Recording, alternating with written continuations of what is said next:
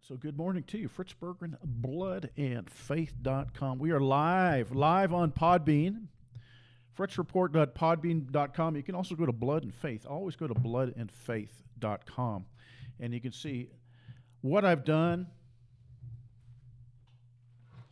what I've recorded, videos, articles, podcasts. You can subscribe to my podcast, fritzreport.podbean.com, or just get it all at bloodandfaith.com. I'm also on Twitter, X, at Blood and Faith, and also on Gab. I like Gab. I like what Andrew Torba has done and is doing. Anyway, this Sunday morning, this beautiful Sunday morning, we're going to talk, we're going to walk through the second letter of Paul to the Thessalonians, otherwise known as 2 Thessalonians.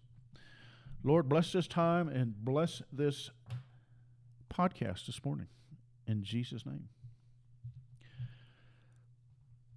Thessalonia was a city in Europe. It was a city in what is now called Greece. It was a European city. Very interesting, very interesting. 2 Thessalonians 1, verse 1. Paul and Silvanus to Timothy. Paul and Silvanus and Timothy to the church of the Thessalonians in God our Father and the Lord Jesus Christ. This was a letter to the Thessalonians. It was a letter to a European church. It's very interesting when you read through all the epistles. The epistles are letters written by Paul and Peter and John and maybe another person or two out there, Jude. And they're written to either individuals, Timothy, or they're written to cities, or they're general letters. All of the places are written to cities, written to churches in a geographic area, were written to European churches, every one of them. There is no epistle to the church in Jerusalem. There is no epistle to the church in Judea. There is no epistle to the church in Africa. There is no epistle to the church in Ethiopia or India, places where the apostles went. The apostles went to India. The apostles went to Ethiopia. The apostles went to Egypt. The apostles went to Arabia, and of course they started in Jerusalem. There is no epistle to those churches. All the epistles written to churches in places are written to European churches. Imagine that. Isn't that Eurocentric, ethnocentric? Yeah, it is, on purpose. Why is it that all of the epistles were written to, and only to European churches? All of the epistles in the Bible were written to European churches that were written to different cities. There is no epistle written to a church in a city in any place other than in Europe. Even the epistles that were written to places that are in what is called Asia Minor, those were European colonies. They were all European colonies. Asia Minor was a European colony, but the Greeks and the Romans settled what is now Western Turkey. In the book of Revelation, there's the letters to the seven churches. You've noticed that, right? You've read that, right? You've gone to your seminars on Revelation in your church, right? 15-week seminar on the book of Revelation. Isn't it interesting that all the letters to the churches in the book of Revelation are written to European churches, every one of them?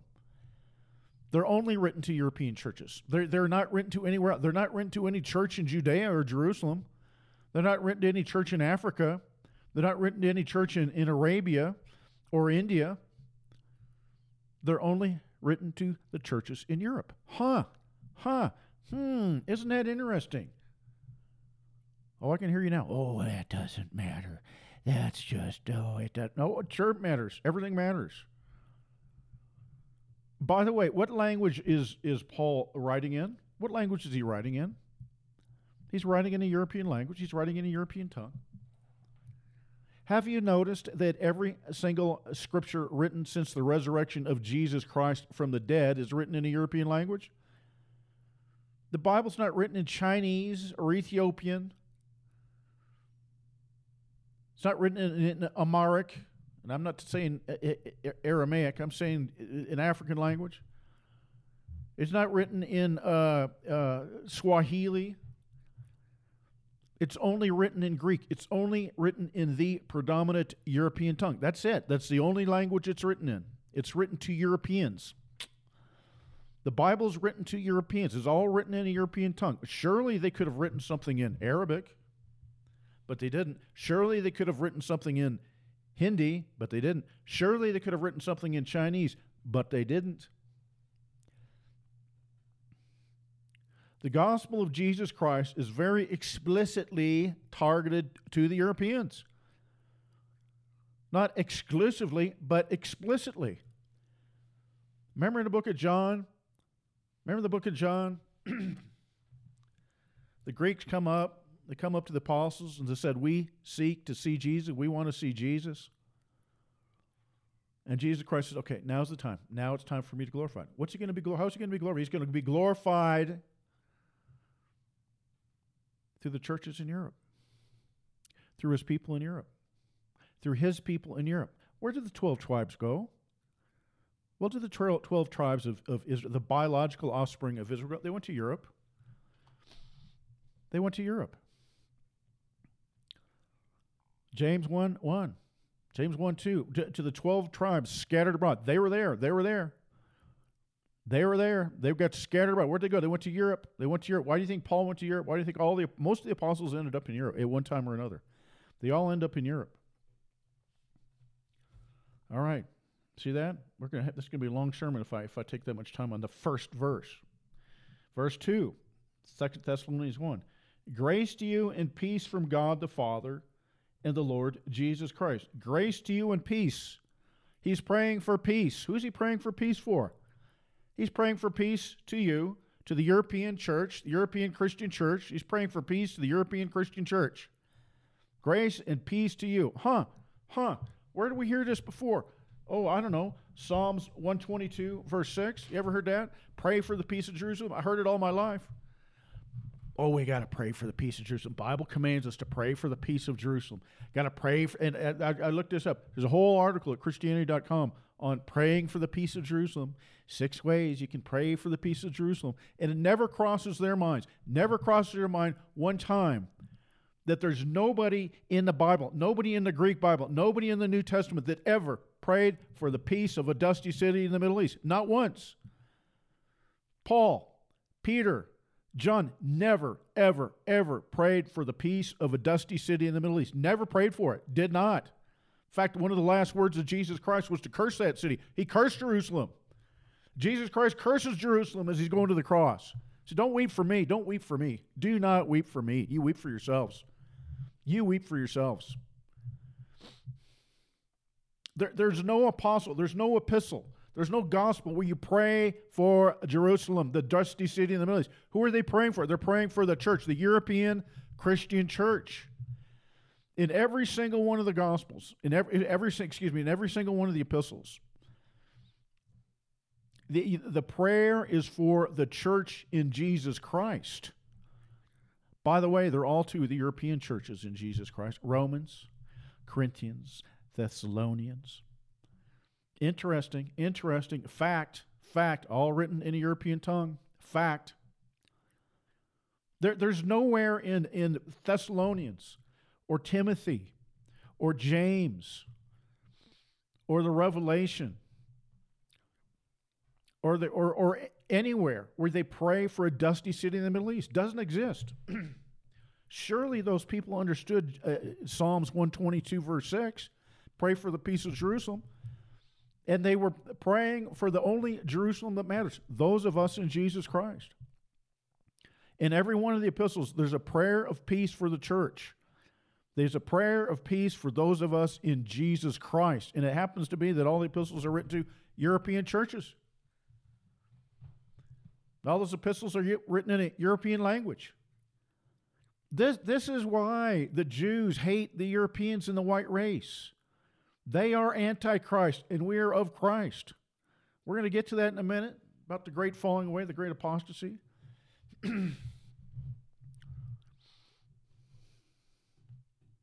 We always ought to give thanks to God for you, brethren. It is only fitting, because your faith is greatly enlarged, and the love of each one of you towards one another grows greater. Therefore, we speak proudly of you among the churches of God for your perseverance in faith in the midst of all your persecutions and the afflictions in which you endure. One of the signal events, one of the signal identity factors of the Christian church in the Bible is the suffering and the persecution they undergo. Now, there was a time in Europe. Yeah, maybe this isn't even a true statement. But there was a time in Europe where you could say that you were a Christian and everything was good and fine, because Europe becomes Christendom. It literally becomes Christendom. Europe is the faith is Europe. Europe becomes Christendom. It's the people of Jesus Christ. That's why you have the Christian flags in all the northern European countries. Europe becomes Christianized. You listen to Vladimir Putin the other day. Talks about when the Russian leader gets baptized, not only on his own behalf, but on behalf of his entire people, his entire race. They become a Christian people. Europe becomes Christendom.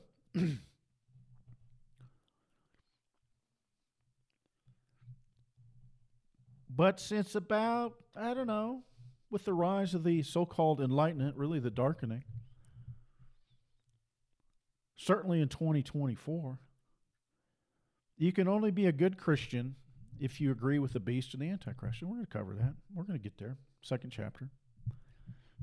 If you say things, if you sing out of tune, if you say things contrary to the dominant narrative of the beast and the man of lawlessness and the whore that rides the beast, they're going to come after you. I posted this morning, if you have peace with the people that call themselves Jews, the question is why? Is your mouth shut? Is your mouth shut? Therefore, we ourselves speak proudly of you among the churches of God for your perseverance in faith in the midst of your persecutions and afflictions which you endure. This is a plain indication of God's righteous judgment, so that you will be considered worthy of the kingdom of God, for which indeed you are suffering. I've mentioned this many times. The purpose of life is to endure a trial. The purpose of life is to have a trial. The purpose of life is not to avoid a trial. And, oh, God, don't we pray, oh, Lord, deliver me from evil. And, yeah, that's the Lord's Prayer, deliver us from evil, but not from trials. Jesus Christ didn't want to go through trials either. Let's remember that. He's a Garden of Gethsemane. He's sweating blood. He says, Lord, let this cup pass from me. God the Father says, no, it's not going to pass from you. It's not going to pass from you. You're going to go through this stuff. Get up off your knees. Get ready. They're coming for you, Jesus. Get ready. I'm not answering your prayer to save you from this hour of trial. Not going to do it, Jesus. You really think he's going to save you and me from our hour of trial? That's the purpose of life. The whole purpose of life is to have this hour of trial and to suffer for his sake, to see whether or not you got it in you. You got it in you? You got it in you? You want to serve Jesus Christ or not? You want a free heaven candy, or are you going to serve Jesus Christ? The whole purpose of life is to have a trial and to suffer. In the midst of your persecutions and afflictions which you endure, this is a plain indication of God's righteous judgment, so that you will be considered worthy of the kingdom of God, for which indeed you are suffering. If you're not suffering, you're not worthy of the kingdom of God. If you're not suffering for the name of Jesus Christ, you're not worthy of the kingdom of God. You're not. And if the world loves you, dude, you need a wake-up call. You need to go look in the mirror and say, what's wrong with me? If the world loves you, if the Jews love you, what is wrong with you? What is wrong? Don't you know that friendship with the world is enmity with God? So that you will be considered worthy of the kingdom of God, for which indeed you are suffering. You are suffering. Man, if you're not suffering, you need to go sign up. You need to get in line for some suffering. You say, God, I need some suffering. Please, I need some suffering. I'm not suffering. Something's wrong. Something's wrong if you're not suffering. And I don't mean because you got a disease. For the kingdom of God. After all, it is only just for God to repay with affliction those who afflict you. Ooh, listen to this. This is to all those who say that Jesus is a loving and forgiving God. Exclusively. After all, it is only just for God to repay with affliction. For God to repay with affliction those who afflict you. It is only just for God to repay with affliction those who afflict you, and give relief to you who are afflicted, and to us as well, when the Lord Jesus will be revealed from heaven with his mighty angels in flaming fire, dealing out retribution. Who? To who? To those who do not know God and to those who do not obey the gospel of our Lord Jesus.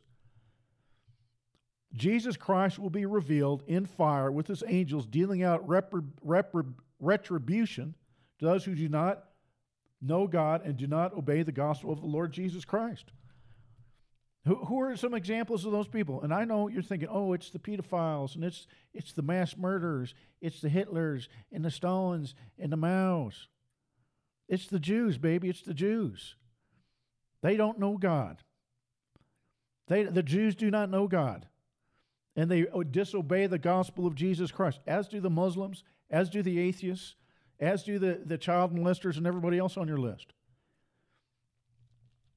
Dealing out retribution to those who do not know God and those who do not obey the gospel of the Lord Jesus. These will pay the penalty of eternal destruction. Okay, this is the gospel of Jesus Christ. They will pay the penalty of eternal destruction. Eternal destruction. Eternal destruction. And that's one thing you don't hear anymore. You don't hear that. You don't even hear that in the pulpits. Eternal destruction for those who don't know God, and the Jews do not know God. If you reject the Son, you reject the Father. If you reject the Son, if you reject Jesus Christ as the Jews do, you don't know the Father. You don't know the Father. Oh, but they're good people. You don't know the Father. And those who do not obey the gospel of our Lord Jesus Christ. Okay, they're all going to they're going to suffer the retribution, and these will pay the penalty of eternal destruction away from the presence of the Lord and from the glory of his power.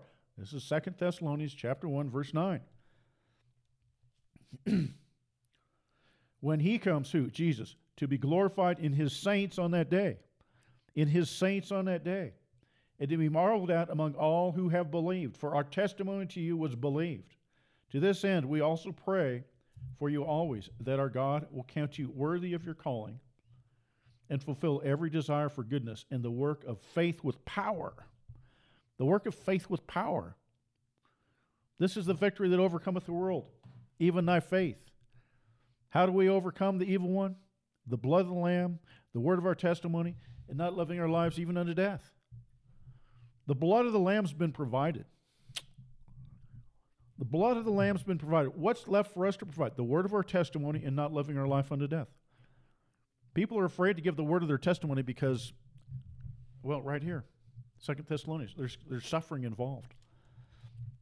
There's suffering involved. Unless, of course, the world loves you. And then you got to ask, why does the world love you? Why would an Antichrist people love you? Why would an Antichrist people love you? Why is that? Is it because you keep your mouth shut? Why is that? Are you praying for a dusty city, or are you praying for the church of God in Christ? Don't ever pray for that dusty city in the Middle East. The apostles didn't. Paul didn't. John didn't. Jesus Christ cursed that city. Cursed it. Cursed it.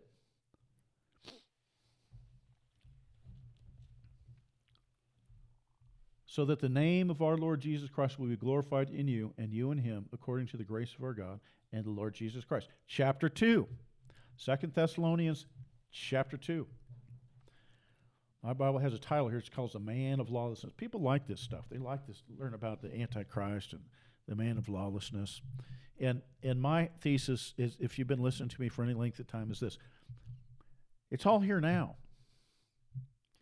It ain't coming. It ain't around the corner. It's not around the bend. It's not next year. It's not next month. It's not next week. It's not next decade. It's here now. Been here, been here, been here. And we're going to walk through this in 2 Thessalonians.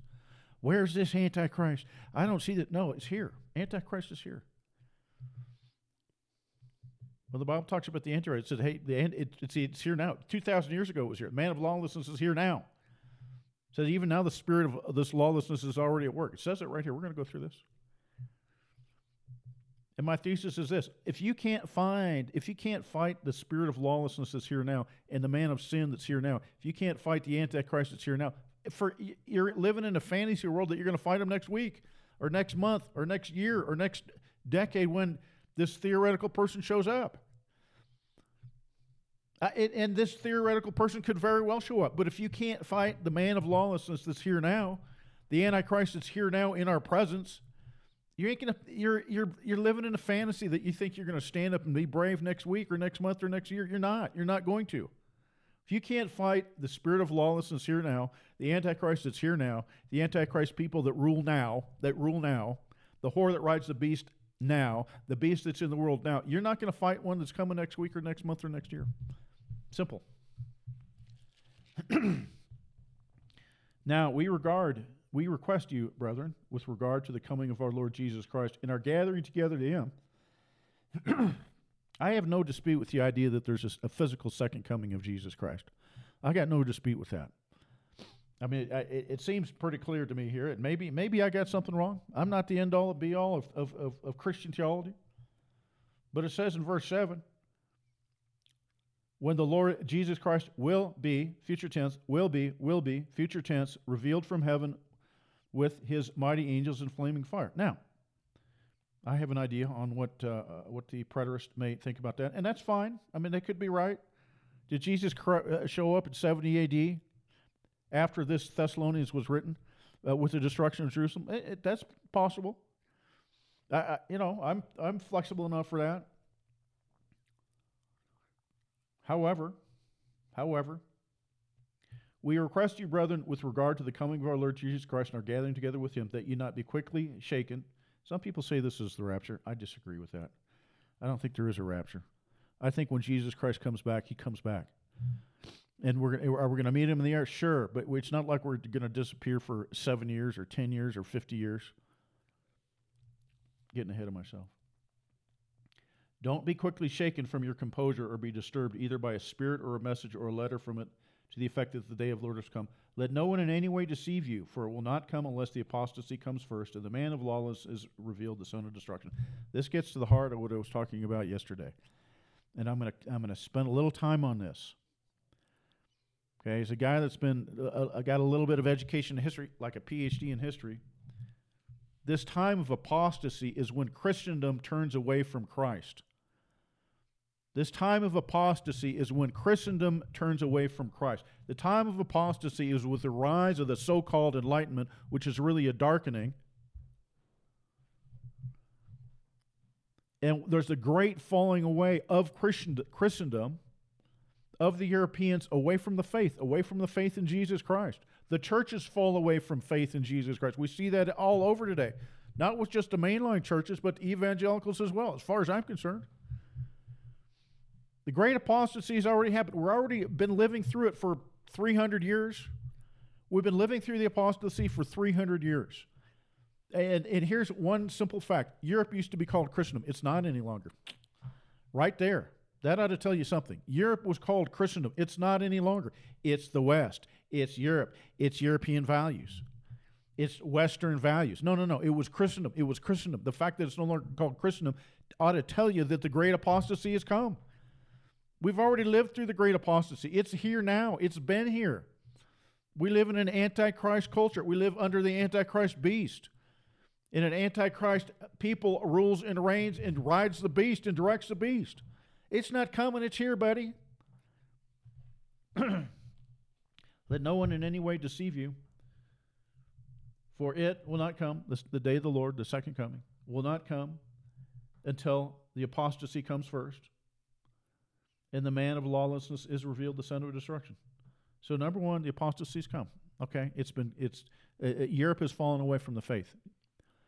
Okay, Christendom is no more. Okay, the apostasy has happened, and hopefully you and I are members of the remnant. Okay, but it's not coming. It's here. It's been here, and the Judeo-Christian entity that exists is to a great deal ashamed of Jesus Christ, and I've covered that a lot here at bloodandfaith.com. Ashamed of what Jesus Christ has said. And they substitute Jesus Christ for this other people, an antichrist people, and they worship this antichrist people. They literally worship the antichrist people and bow down and grovel before them and give them everything, give them every honor, every amount of wealth, every possible thing they can, trying to prove their righteousness. And they're literally antichrist. The apostasy is there. The deception is there. The man of lawlessness is revealed, the son of destruction, who opposes and exalts himself above every so-called God or object of worship, so that he takes his seat in the temple of God, displaying himself as being God. All right. Everybody's looking for the dude in the nice suit. Everybody's looking for the dude in the handsome devil in the nice suit. Got a couple little horns sticking out. Oh, there he is. There he is. There he is. There he is. No. Nope. This is humanism writ large. The man of lawlessness. And again, if you think the man's coming next week or next month, next year, you may be right. That's fine. That's fine. But I'm telling you, this spirit of lawlessness is already here in the form of corporate man. Atheistic Western man. Is that not the watchword for our civilization, our late post-Christian civilization? Man is the measure of all things. We're byproducts of time and chance, and now we're self-directing our evolution. We sit in the temple of God, and we blaspheme in our arrogance, and we invert everything. We invent God. We invented God. We invented God to explain the unexplainable, and now that we are so smart, we don't need God anymore. We cast him aside. This is the arrogance. This is the blasphemy of the beast. This is the spirit of lawlessness. This is the man of lawlessness. The man of lawlessness historically appeared in the Enlightenment. We don't need God anymore. We're enlightened. We've got that. We've taken a bite out of the tree of the knowledge of good and evil. We've already got that enlightenment. We've got the wisdom. We don't need God anymore. This is the man of lawlessness. The apostasy has come. The man of lawlessness has come. If you don't believe me, verse 7, for the mystery of lawlessness is already at work. Is already at work. This is written in, before 100 AD. The mystery of lawlessness is already at work. So if you can't fight the mystery of lawlessness, how are you going to fight the man of lawlessness? This is what I'm getting at. You want to believe a man of lawlessness is coming? That's fine. That's fine. I got no gripe with that. But if you can't fight the spirit and the mystery of lawlessness that exists now, how are you going to fight the man of lawlessness if he shows up with his cute little suit? That's what I'm getting at. And I'm telling you, the apostasy has already come. Apostasy is already here. Christendom is no longer. That's why it's not called Christendom any longer. It's called, the West. That's evidence of the apostasy. You get all the flags of my ancestors flying over my ancestral countries. They got the cross of Jesus Christ on it. Sweden, Norway, England. Okay, you got the land of the Germans who are a wonderful Christian race. A wonderful Christian race. It's gone. Gone. Oh, yeah, they got beautiful cathedrals over there, beautiful churches. But the apostasy has already happened. Historically, it's already happened. And this spirit and this mystery of lawlessness has been at work for 2,000 years. And what I'm saying, church, is let's fight the mystery of lawlessness that's here now and stop waiting for it. Who opposes and exalts himself above every so-called God or object of worship, so he takes a seat in the temple of God, displaying himself as being God. Is that not humanistic, atheistic man today? Absolutely it is. Oh, but there's supposed to be another temple in Jerusalem. There's no more temples in Jerusalem. Oh, there's going to be a third temple. No, if it is, it's a temple to Satan. It's not a temple for God. Where does the Holy Spirit dwell? Are not our bodies the temple of the Holy Spirit? This is talking about atheistic man, post-Christendom man. Opposes and exalts himself above every so-called God or object of worship, so he takes his seat in the temple of God, displaying himself as being God. Is that not humanistic, secularist, atheistic man? There is no God. We're byproducts of time and chance. We're going to self-direct our own evolution. This is the arrogance of the beast. It's the arrogance of the man of lawlessness. Verse 5, chapter 2, 2 Thessalonians. Do you not remember that while I was still with you, I was telling you all these things? And now you know what restrains him now, so that in his time he will be revealed. For the mystery of lawlessness is already at work. Only he who now restrains it will do so until he's taken out of the way. Then the lawlessness will be revealed when the Lord will slay him with the breath of his mouth and bring to an end by the appearance of his coming. That is, the one whose coming is in accord with the activity of Satan, with all power and signs and false wonders. All right, let's refer back to the first chapter here. Verse 6, after it all, it's only just for God to repay with affliction those who afflict you, and to give relief from you, when the Lord Jesus will be revealed from heaven with his mighty angels in flaming fire, dealing out retribution to those who do not know God and those who do not obey the gospel of God. These will pay the penalty of eternal destruction. Verse 8, chapter 2. Then the lawless one will be revealed.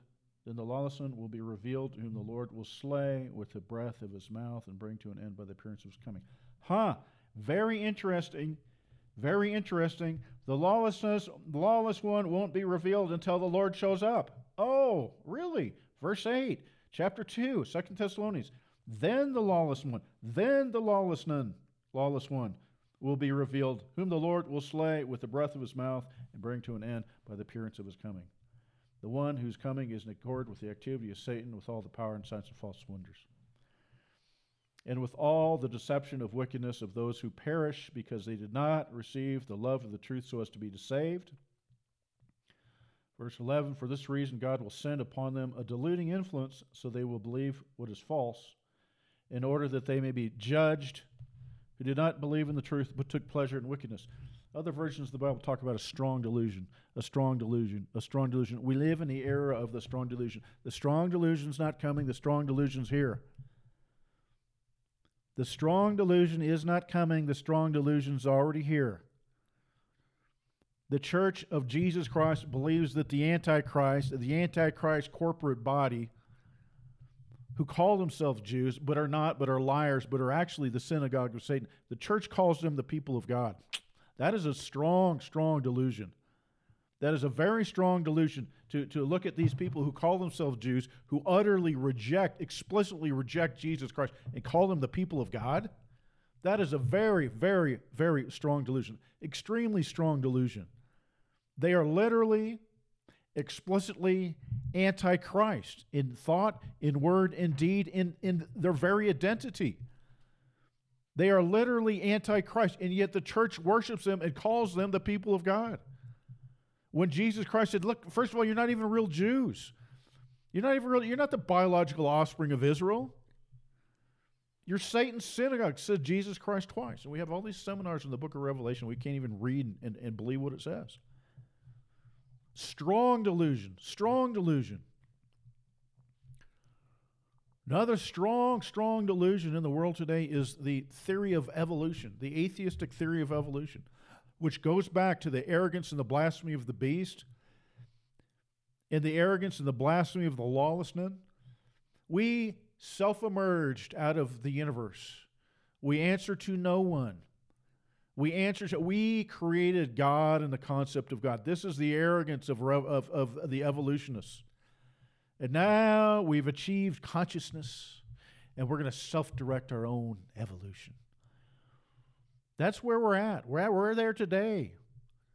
And people talk about genetic, redoing our genetics, causing us to become better, stronger, faster.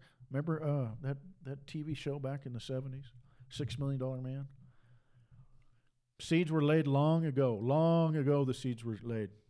We're going to merge mankind with tech and AI, and we're going to modify his genes to get rid of the diseases and to eliminate death. That's the vision. Eternal life, godlike powers, godlike knowledge. This is the blasphemy. This is the arrogance of the beast, the man of lawlessness, the spirit of lawlessness. It's here now. It's not coming. It's here now. The strong delusion of evolution, and the churches are silent on it. Churches are silent on evolution.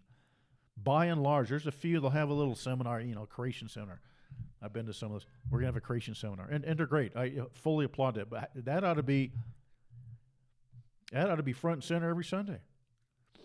God created the earth in 6 days, not 7, 6 days. He rested on the Sabbath. Sabbath is pre-fall.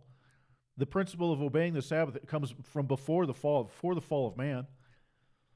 That should never go away. First commandment, points to Jesus Christ. Seventh command, or the fifth commandment: honor your ancestors, honoring the Sabbath day. That's long before Moses. That was a law. You honor the seventh day. You honor and you rest on the seventh day. Strong delusion. Strong delusion. Where's the firmament? How come nobody talks about the firmament anymore? A hard dome that separates from the waters from below, from the waters above. And nobody talks about that. Oh, we don't believe that. We believe in this and we believe in that. Well, what if all that stuff is a lie? I've been talking to somebody very close to me about that. And, I don't get into it a lot. I get into it just a little bit on some of my Gab feeds or Twitter feeds. But there's questions that the church, the pastors are not asking because they don't want to be called this or that or the other. They're terrified. I don't think I'll go into it this morning, but I look outside. It's a beautiful day. I live at 39 degrees north latitude. Okay, according to the spinning globe Earth model, I ought to be traveling at 567 miles per hour right at this minute. The Earth should be spinning under my feet at 567 miles per hour at 39 degrees north latitude. You can do the math. Do the math. And I look outside and the air is perfectly still. Why is that? Why is that? Why is the Earth perfectly still? And according to the globe Earth model, I'm supposed to be spinning at my latitude 567 miles an hour. Why is that? Is anybody even asking? That's my question. Is anybody even asking these questions? A few are. Oh, they're flat earthers. We can't take them seriously. A grand delusion. Let's read this again. For this reason, God will send upon them a grand delusion, a strong delusion, so they will believe what is false. And we read this scripture and we say, oh, well, let's just strike this scripture at it because we understand everything. We know everything. We evolved. We know the moon's up there, and space is 1 trillion miles away. And anybody ask them why we have the air pressure is 31 pounds per square inch at sea level, and yet it's right up against a perfect vacuum, the perfect vacuum of space? I said, well, how is it? How can you have a pressurized system with no system? How can you have pressurized gases next to a perfect vacuum with no border, no boundary? There's nothing scientific about that. Well, because of gravity. Listen, you can take a pressurized bowl of, Coca-Cola. Take your little pressurized can of Coca-Cola and remove that boundary, and what does happen? Squirts up all over the place. You remove that boundary, forget gravity. Gravity ain't keeping the Coca-Cola in that can. I'm just saying, how come nobody's asking these questions? For this reason, God will send upon them a deluding influence. Other verses say a strong delusion, a strong delusion. Strong delusion. A strong delusion. The apostasy's here. The strong delusion is here. It's not coming. The spirit of lawlessness is here. It's not coming. The Antichrist is here. The beast is here. We all are thinking it's coming next week or next month or next year. And I'm telling you, it's been here. In order that they may be judged who do not believe the truth but took pleasure in wickedness. You know why mankind loves these ideas? It's the same thing that Satan offered to Eve. Eve, you can figure this out for yourself. You don't need God. You don't need to listen to God or man or even me. Satan says to Eve, you're smart enough to figure it out by yourself. And the answer is right here. They will believe what is false in order that they may be judged who do not believe the truth but took pleasure in wickedness. We love our moral independence. We love our rebellious state. No, I don't answer to anybody. Nobody's going to tell me what to do. So Satan's created a worldview that accommodates that. We're self-existing through evolution. Space is infinite. We can self-direct our evolution. We can live forever. There is no sin. There is no original sin. And there certainly is no judgment day. And we accept that because we love our sin. We love our autonomy. We love the fact that we don't have to answer to the Almighty, to the Creator, specifically to Jesus Christ. So we accept the lie because we love our wickedness. in order that they all may be judged who did not believe the truth but took pleasure in wickedness. Verse 13, but we should always give thanks to God for you, brethren, beloved by the Lord, because God has chosen you from the beginning for salvation through the sanctification of the Spirit and the faith in the truth. It was for this he called you through our gospel, that you may gain the glory of our Lord Jesus Christ. So then, brethren, stand firm, hold to the traditions which you were taught, whether by word of mouth or letter for us. Now, this is a good verse. I like this verse. 2 Thessalonians 2, verse 15. Hold fast for the traditions which you were taught, whether by word of mouth or by letter from us. All right, because you've heard me talk about how the Jews elevated the traditions of men and the precepts of the elders above the word of God, and they did that. That's Matthew chapter 15, verses 1 through 9. Yet here Paul is saying, hey, look, even oral traditions are good. How do we know? Well, listen, your oral traditions better not exceed the written word of God. You got a tradition that you're going to sing the Psalms at church? Sing the Psalms at church. You have an oral tradition. I love the Book of Common Prayer. I love the Book of Common Prayer. You know why? Because you can't screw up the Scriptures. The Book of Common Prayer is 90% Holy Scriptures. I was raised in the Anglican Church, the Episcopalian Church. I love that. I love that book. You can't screw it up because it's 90% Holy Scripture. But it's using the Book of Common Prayer is a tradition. And I love that tradition. You know, putting on the vestments, wonderful, wonderful oral traditions. But none of them exceed the written word of God. That's the problem that the Jews had. They exceeded the written word of God. Matthew chapter 15.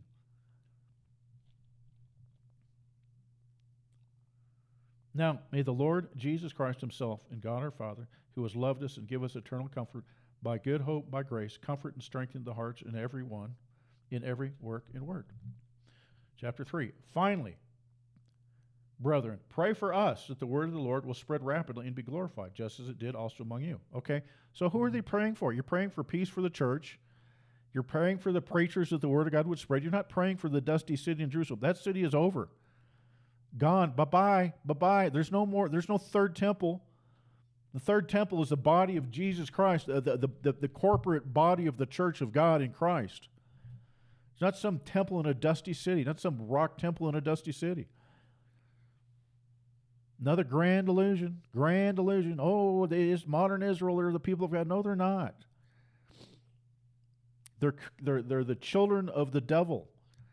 They're converts from Khazarians and Edomites. And they're literally Antichrist.